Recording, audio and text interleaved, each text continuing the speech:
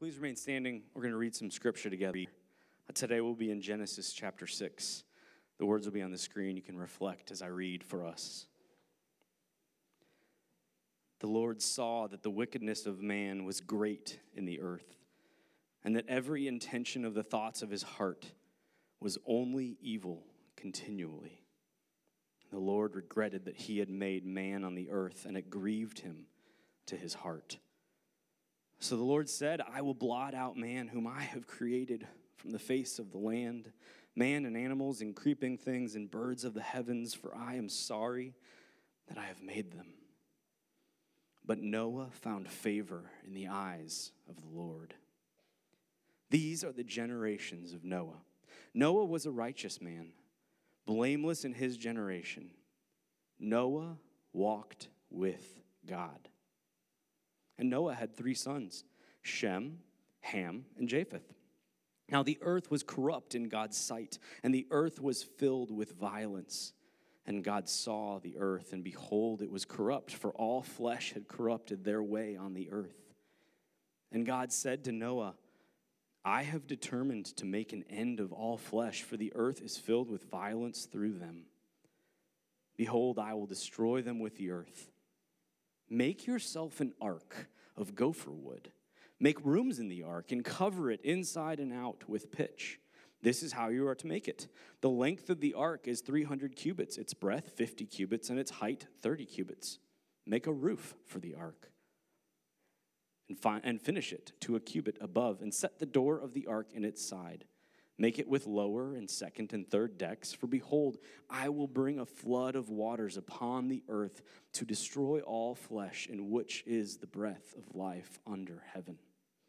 Everything that is on the earth shall die, but I will establish my covenant with you, and you shall come into the ark, you, your sons, your wife, and your sons' wives with you. And every living thing of all flesh you shall bring 2 of every sort into the ark to keep them alive with you. They shall be male and female, of the birds according to their kinds, and of the animals according to their kinds, and of every creeping thing of the ground according to its kind. 2 of every sort shall come into you to keep them alive. Also, take with you every sort of food that is eaten, and store it up. It shall serve as food for you and for them. Noah did this. He did all that God had commanded him. Good morning, church family. Everybody can go ahead and have a seat. Sorry to interrupt your conversations. It's great to hear everybody catching up and meeting for the first time. I want to welcome you this morning to Northwest Community Church. My name is Ryan. I'm one of the pastors here. If you're new with us, if this is your first time, we're especially glad that you're here.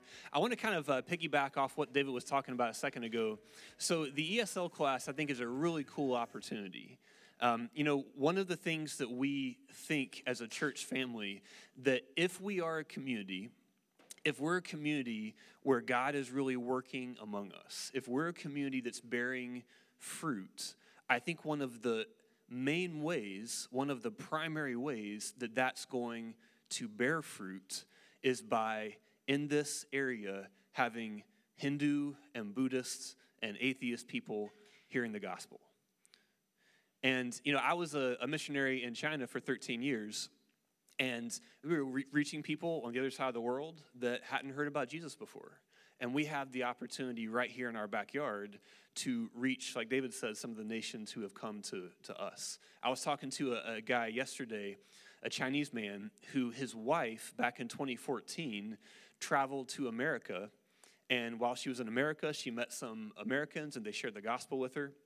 And she went back home to China, shared the gospel with him, and now their whole family is believers, and they're looking to go into ministry. And so these are the people that we'll have the chance to meet. These people that, who knows what God's going to do in their life. So I really encourage you, if you have free time on Tuesday or Thursday morning, to check that out. It's a really non-threatening, really easy entry way to start building relationships with people from other parts of the world that have different worldviews. So we've been in the book of Genesis, our series, Snake Crusher Wanted, for the past several weeks. I want to start this morning by telling you about something that happened in my house a few weeks ago. So about a month ago, there was a problem with our dishwasher. And our dishwasher just started to leak water. It just kind of got all over the hardwood floors and the kitchen and the dining room. And so we called this guy to come and take a look at it. And clearly there was some water damage, but wasn't sure how bad it was. And so the guy looks at it, and he has one of these things. It was about the size of a phone. And if you're a handyman or a handy woman, maybe you've seen one of these things before, or you've used one of these things. It's like a sensor that could tell the water saturation level in the hardwood floors. And so he first took a reading kind of like over here on the other side of the room where there hadn't been any water damage, and it was like, I don't know, it was like 10%, 5% water saturation. So it's fine. Then he comes over to the area that was damaged by the dishwasher. And he takes his little sensor, and it didn't beep or anything. It would have been cool if it did, but beep, beep, beep. But he just kind of touches it to it, and it's 99% water saturation. Okay, and I am not a handyman, but I hear that if it was 100%, it wouldn't be hardwood floors, it would be a pool. So that was as bad as it could get. And so I'm over there, and I ask him, like, well, what do we need to do? And, I mean, I'm thinking maybe we can just open some windows up. We can get a few fans out, let this air out for a couple days, and it'll be good to go, right? And he says, man, I'm sorry, these floors are ruined. These floors are ruined. If you want to preserve the value of the house, the only thing you can do is to rip them out and then replace them with new floors. And so today we're talking about the story of Noah and the ark, okay? And we're looking at the story of Noah. We're taking 2 weeks to look at Noah. Today we're talking about God's judgment on the people in Noah's time. And the next week, we're going to be talking about God's salvation of Noah and his family and the animals who were with him in the ark. And the reason I bring up this story is that basically what we have here in Genesis 6 through 9, in Genesis 6 specifically, that we're talking about today, we have God evaluating the world that he's made. God's looking out at humanity, at his creation, almost like he kind of has his sensor, like his evil saturation sensor. And he's kind of pointing this sensor at the world, and it's 100% evil saturation. And just like the guy with the floors, the only thing that God can do is to get rid of the evil and get rid of the evil people and then start over. Now, as we're talking about God's judgment, I don't know how you respond emotionally when I kind of talk about God judging and God having to remove people because they're being evil or they're disobeying him. But here's the thing. I would guess that all of us, there's somebody in the world that you think the world would be a better place if that person did not exist. Let's be honest, okay? There's somebody in the world that you think this world would be a better place if that person didn't exist.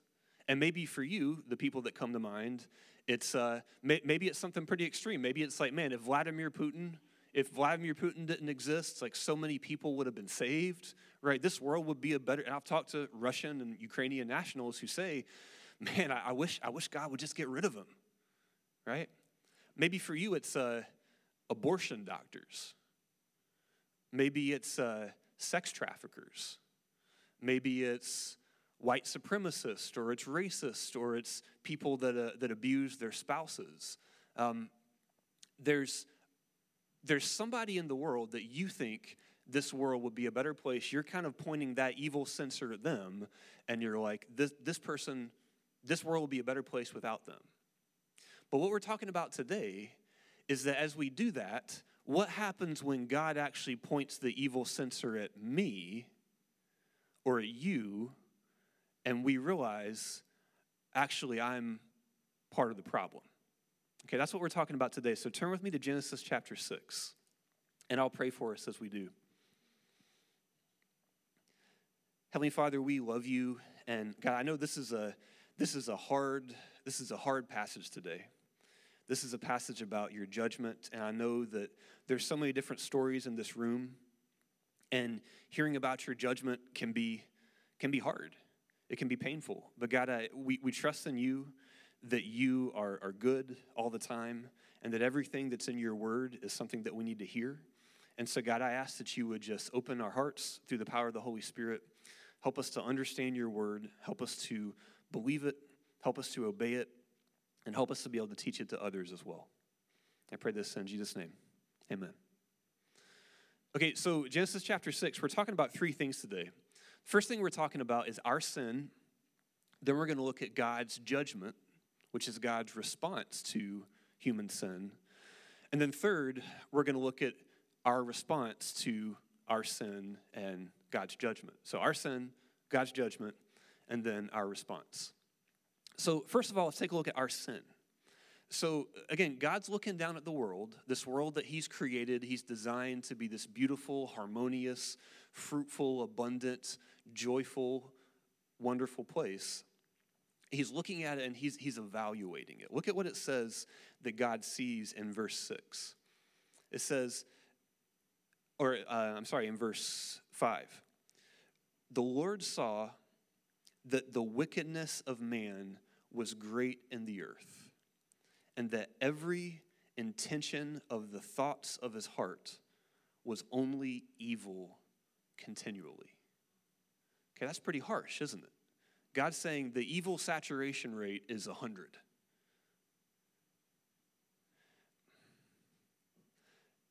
So the first thing we learned about sin here, talking about our sin, two things I want to tell you about sin. First of all, we see, where does sin begin? Sin begins in the heart. Sin begins in the heart. Look at what it says, that God saw that every intention of the thoughts of the heart of man is only evil continually. And I hope you see the irony here, that the whole problem of sin and death and suffering, it started because what? Because Adam and Eve, they didn't want to accept God's definition of good and evil and eat from the tree of life. They wanted to define good and evil for themselves and by eating from the tree of the knowledge of good and evil. And so what we're seeing here is that over the past multiple generations, what happens when men and women do what is right in their eyes, what's good in their eyes, instead of doing what's right in God's eyes? What happens when we try to define good and evil for ourselves instead of accepting and obeying God's definition of good and evil? Well, it becomes nothing but evil. Everything becomes evil. Now, this word evil, maybe this seems a little bit harsh to you. You might think, surely there must have been some tender family moments, right? Like surely they would tuck their kid into bed. Surely there was some shred of compassion. Surely they weren't always only killing each other, right? And it's really important here that we understand God's definition of evil, okay? In the Gospels, when Jesus is called by somebody listening to him, he's called good teacher. He's called good teacher. And Jesus says, why do you call me good? There's nobody good but God. Nobody's good except God. So God's definition of evil, the definition of evil that we find in the Bible, it doesn't mean that you're as bad as you could possibly be. It doesn't mean that all of the terrible, horrible things that you could possibly think of, you've all done or you all are going to do, that you're as evil and twisted as you could possibly be.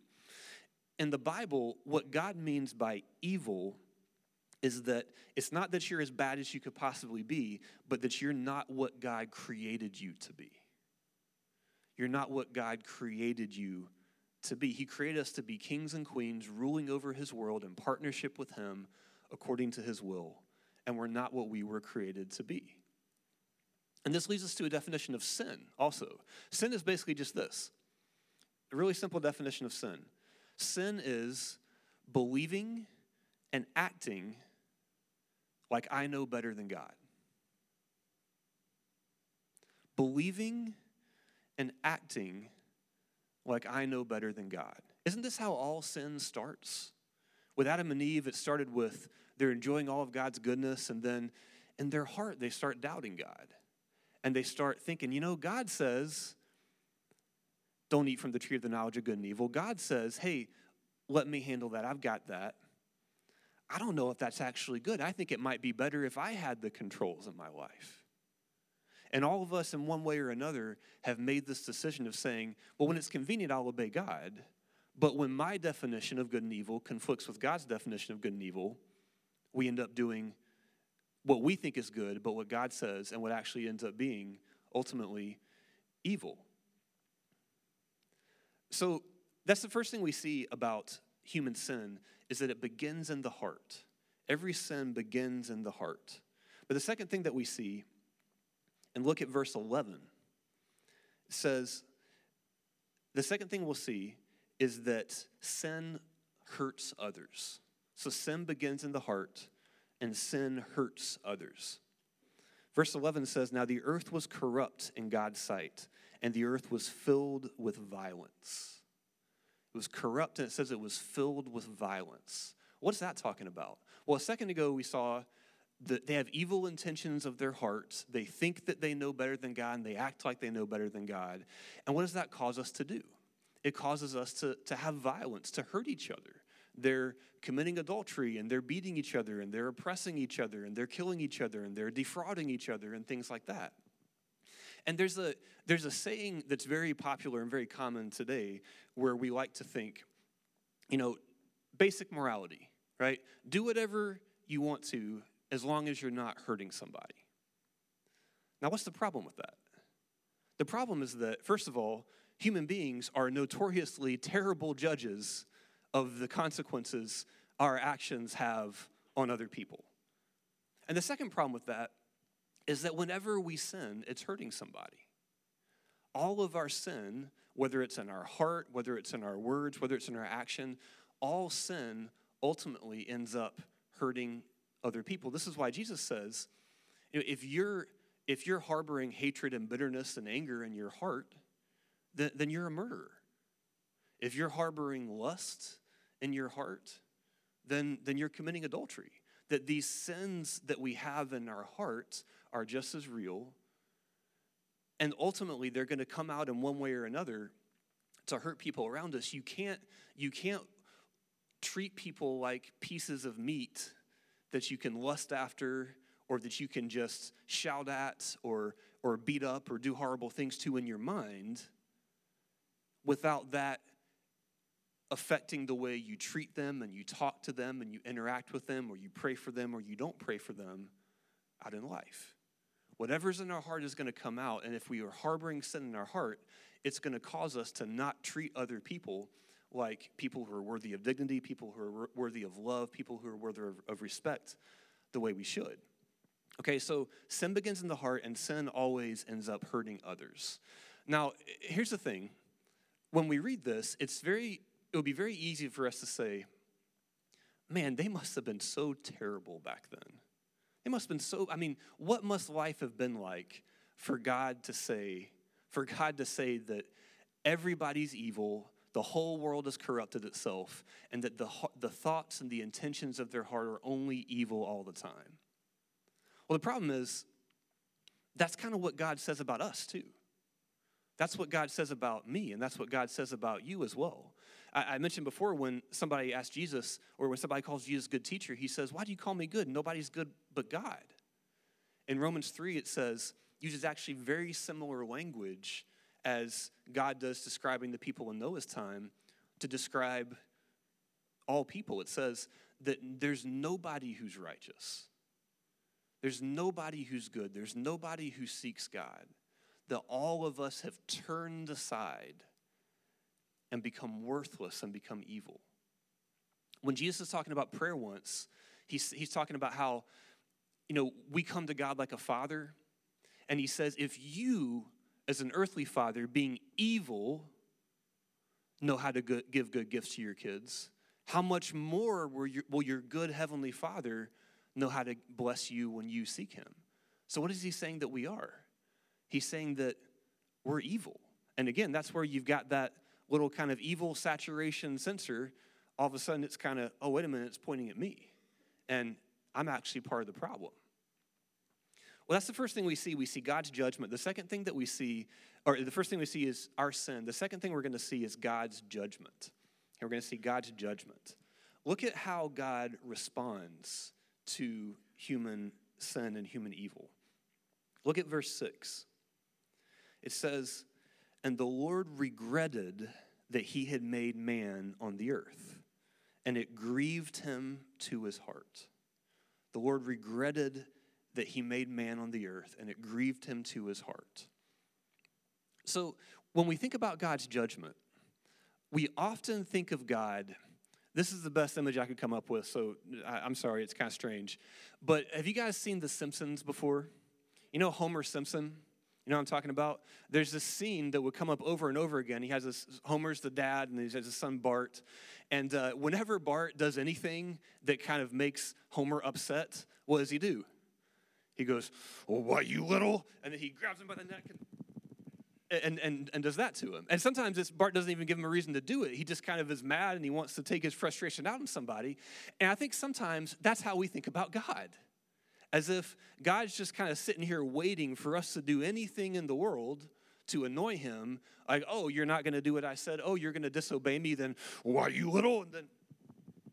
And then like that. But that's not, look at what it's saying. That's not the picture that we get of God, this angry father who's just trying to take his frustration out on somebody.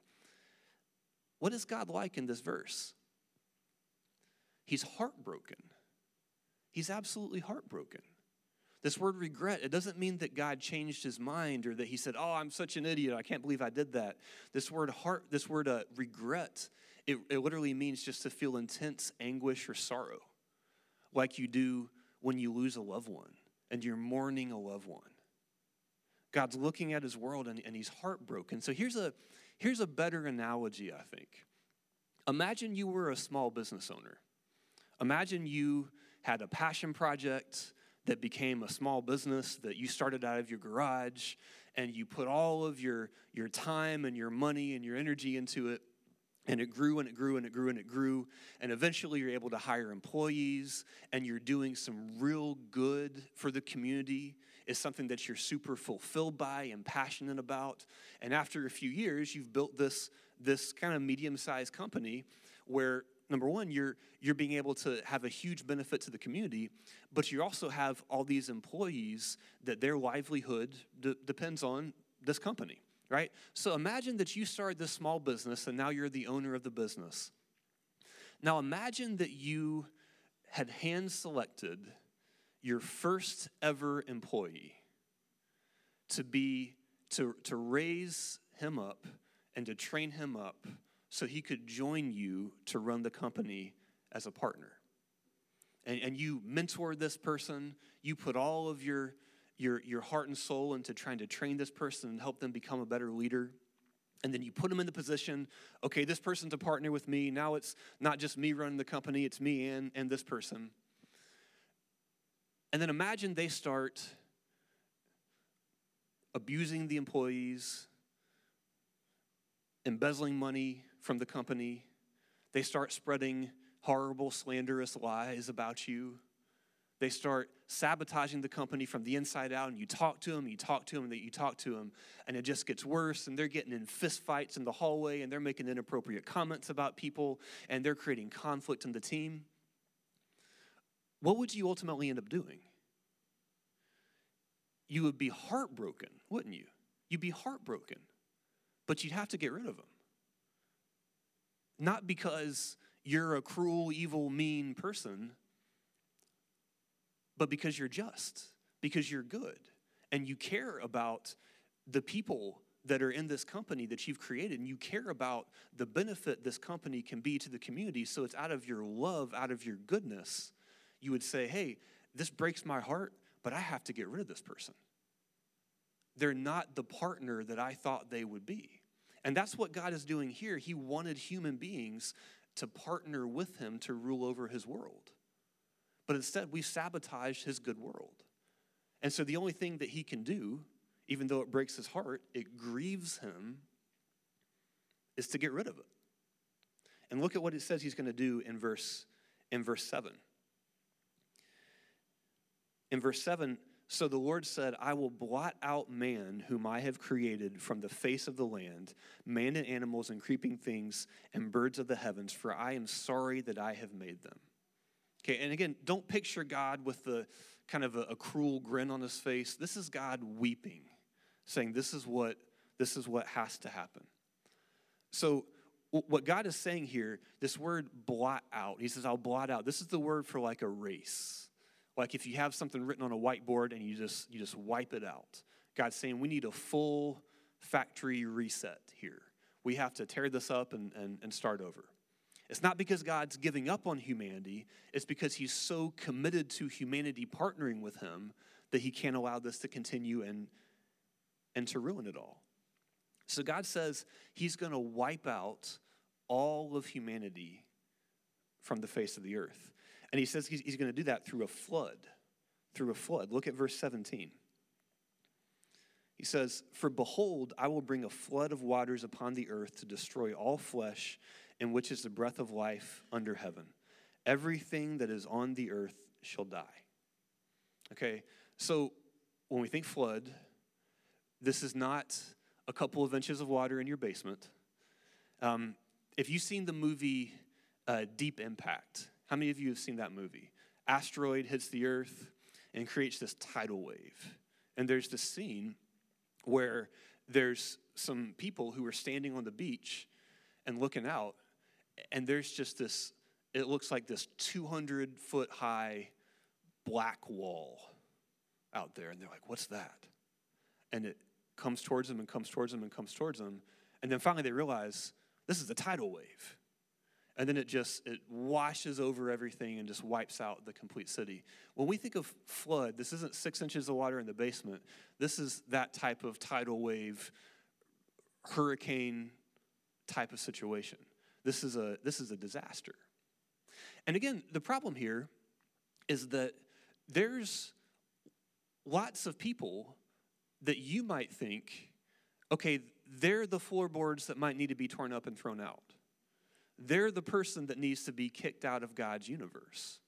They're the ones who need to be wiped off the face of the earth from the flood. But the problem is, like I said, when that censer starts getting pointed at me, I'm just as bad. And God says, in Matthew 24, Jesus is talking about when he's going to return. And Jesus says when he returns, he compares it to the days of Noah. He says, just like in the days of Noah, people were going about their lives, but then God showed up and he judged the world and he wiped out all of the evil and the wickedness and the evildoers. Right? He says, in the same way, Jesus says, when I come back, that's what I'm going to do. You're not going to know what's going to happen. You're not going to know when it's going to happen. I'm going to show up. It's going to be a surprise. And I'm going to wipe out all evil and all evildoers from the world. Okay, so we're evil, we're sinful, just like the people in Noah's time. And we're facing God's judgment, just like the people in Noah's time we're facing God's judgment as well. You know, so as I think about this passage, I wonder how you sort of respond to it. Maybe you're here and you're not a Christian. You wouldn't call yourself a disciple of Jesus. Or maybe you're a deconstructing Christian. Maybe you're trying to figure out, hey, I know my parents believe this, but am I going to believe this too? I'm not so sure.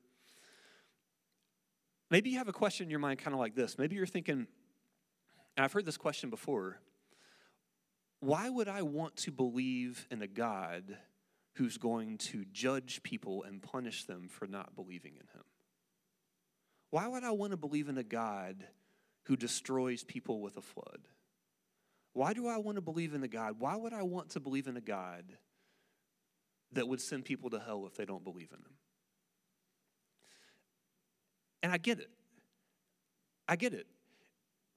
It's a really tough thing to wrap our mind around, but think about this. One pastor says it this way, I think it's very helpful. If God were not a God of judgment, see, we love the God of love. We want God to be a God of love. But when God starts talking about his judgment, we get uncomfortable. This pastor says if God was not a God of judgment, there would be no hope for the world.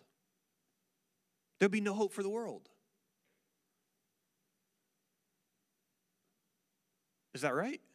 If God were not a God of judgment, there would be no hope for the world, because evil that's in all of us is going to continue and continue and continue and grow and grow and grow. And eventually one day, somebody that has their finger on that nuclear bomb button, somebody's going to be having a bad day, and then all of us die. Right? If God was not a God of judgment who wipes away evil from the earth, there would be no hope for the world. But here's the problem.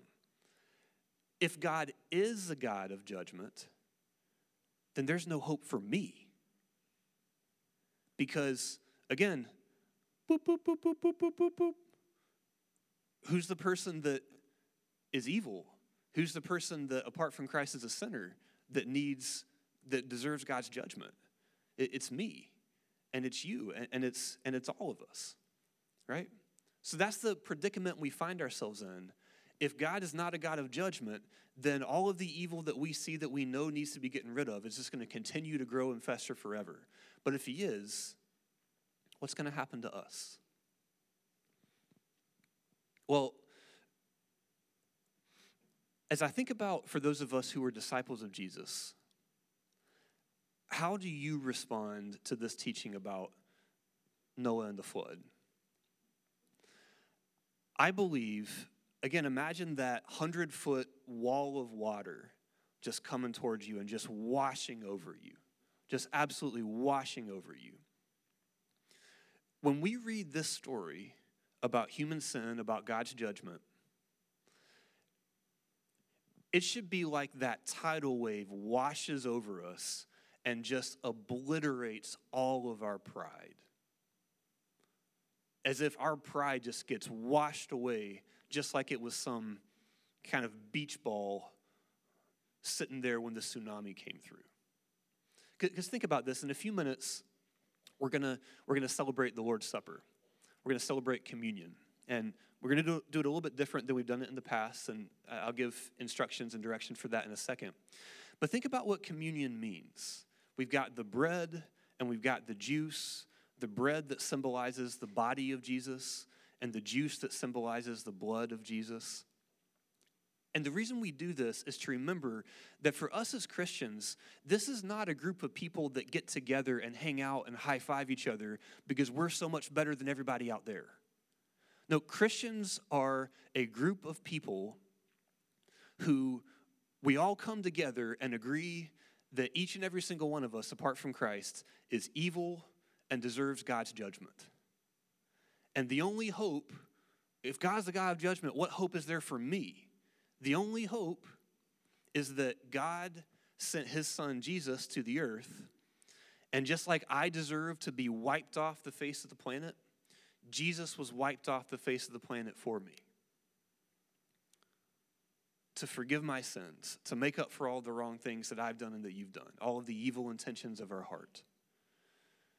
And then Jesus, he rose from the dead so that if any of us put our faith in him, not only does he wipe away all of our guilt, not only does God's judgment get poured out on Jesus instead of on us, he actually sends his spirit inside of us so that if we trust in Jesus, as we walk with Jesus, the Spirit of God inside of us, it starts to change us from the inside out so that guess what?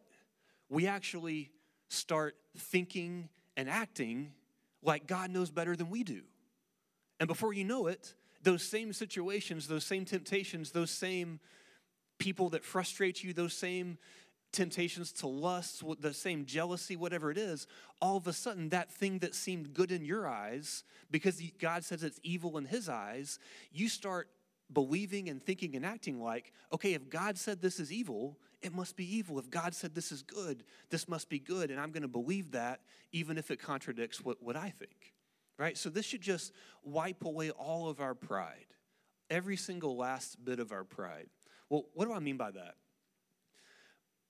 I mentioned at the beginning that we love to just kind of take this evil censor, this sin censor around and point it at everybody else, pointed at politicians, pointed at our siblings, pointed at our parents, pointed at our kids, pointed at people that believe different things than we do, pointed at terrorists, pointed at dictators, stuff like that.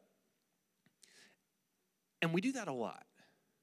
And it's very easy to have this idea that like, yeah, God, that's right. Oh, God, I'm so glad you're here. I'm so glad you're here to judge the world. There certainly are some people here that need to be taken care of. I've got some names for you. It's so easy for us to have that attitude where we're just kind of taking that sin sensor and pointing at everybody else. And we said, oh, there's one. Oh, there's one. Oh, there's one. Oh, there's one. God, come down here. You've got some work to do. And what we're talking about today is that when we do that to other people, we're actually doing it to ourselves. And that we're in the same boat. Somehow, I think how this comes out. Have you heard the saying, hate the sinner and love the sin? Oh, sorry, the other way around. Okay, let's go home. Yeah, have a good Sunday. Hate the sin. Oh, what is it? Say it with me. Hate the sin and love the sinner. Hate the sin and love the sinner. Okay? Hate the sin and love the sinner. I think here's the problem, though. I think I, and maybe you too, are so busy hating other people's sin that we forget to love our fellow sinners. And there's one author and writer that puts it this way. I think this is really helpful. He says, okay, how about instead of, I'll try to get it right this time, hate the sin and love the sinner, what if instead we said, love everybody, hate my own sin, and let's all just pursue and follow Jesus together? How about that? So do you have anything in your heart that feels like, yeah, God, get those bad people over there, without maybe realizing that the bad people that need to be gotten are not just that person in your mind, it's the person that's sitting in your seat. And it's the person that's holding this microphone. Again, it just takes our pride and just demolishes it. It absolutely demolishes it. The second thing that I think sometimes can be a result of pride or a fruit of pride, it's kind of like this. Maybe you're coming in here today, and again, everybody has a different story. I have stuff that I struggle with. You have stuff that you struggle with. But maybe this week, in your mind, however you define it, you're like, this has been a bad week. This has been a tough week. Maybe there's some things that you know that you should do that you haven't done. Maybe there's some things that you know you shouldn't do that you have done. Maybe this week you feel like you've been a terrible mother or a terrible father, or you've been really selfish. You've lost your temper. You've looked at pornography. Maybe whatever it is that you struggle with, maybe you've messed up in that way. Maybe you said, hey, this is the year 2023. I'm going to be consistent with my Bible reading. And you haven't been. It's so easy to come to communion when we take Jesus' body, when we eat the bread and we drink the juice. It's so easy for us to feel like, man, I've just got to try harder. I didn't earn it this week. So you feel guilty and you feel ashamed of taking communion this week. But you think, gosh darn it, next time this comes around, I will have done better. I'm going to try harder. And guys, this is why I would say, as I'll invite the band to come out as we prepare to transition into a time of communion. This is why I would say, if you hear this message, if you read Genesis chapter 6, if you feel like you're getting a pep talk today, if what you feel, if your reaction to this is like, yeah, okay, I've got to do better. I've got to try harder. I need to, less evil, more good, right? If that's what you get out of this, if this feels like a pep talk, you're totally missing the point. You're totally misunderstanding what Genesis 6 is all about and what following Jesus is all about and what communion is all about. Because we don't come to Jesus saying, hey, Jesus, I screwed up this week. Next week, I'll try harder. Please give me another chance. We come to Jesus confidently and boldly. We come to Jesus knowing that there's nothing we could ever do that however hard we try we've been corrupted by evil in our hearts, that apart from him, we're sinners that deserve God's judgment, that deserve to be wiped off the face of the earth. But because Jesus has been wiped off the face of the earth for us, we can come and we can take the bread and the juice, and we are reminded that we are, apart from Christ, we're more evil and sinful than we ever feared. But in Christ, we're more loved and accepted and forgiven and delighted in than we ever dared hope.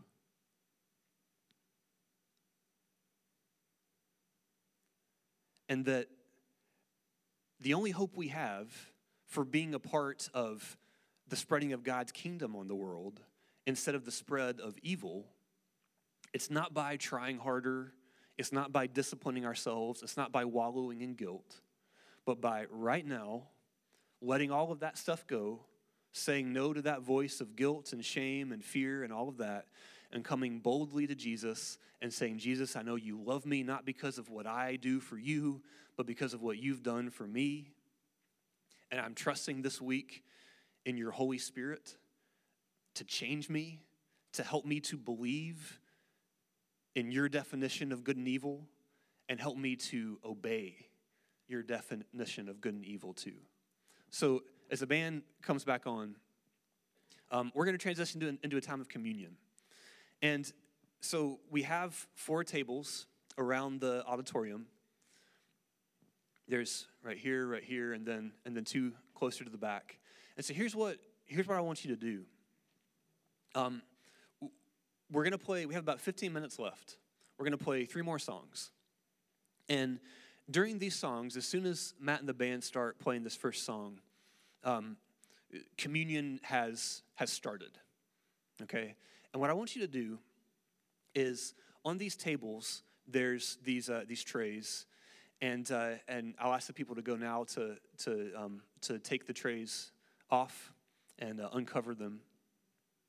And in the trays, there's a double cup. One has juice and one has a wafer in it. And whenever you feel ready, again, nobody's going to say, okay, now it's time to go and take the elements. Whenever you feel like you're prepared in your heart, you can go and you can take the cup of juice and the cup with the wafer in it underneath it. And take it, and there's not going to be anybody at the table. Just take it back to your seat. And then have a moment of thanking God for his forgiveness, for taking God's judgment for us, and thanking God and asking him to continue empowering you with the Spirit to be the good person, to be the God-glorifying person, the image bearer of God that you were created to be.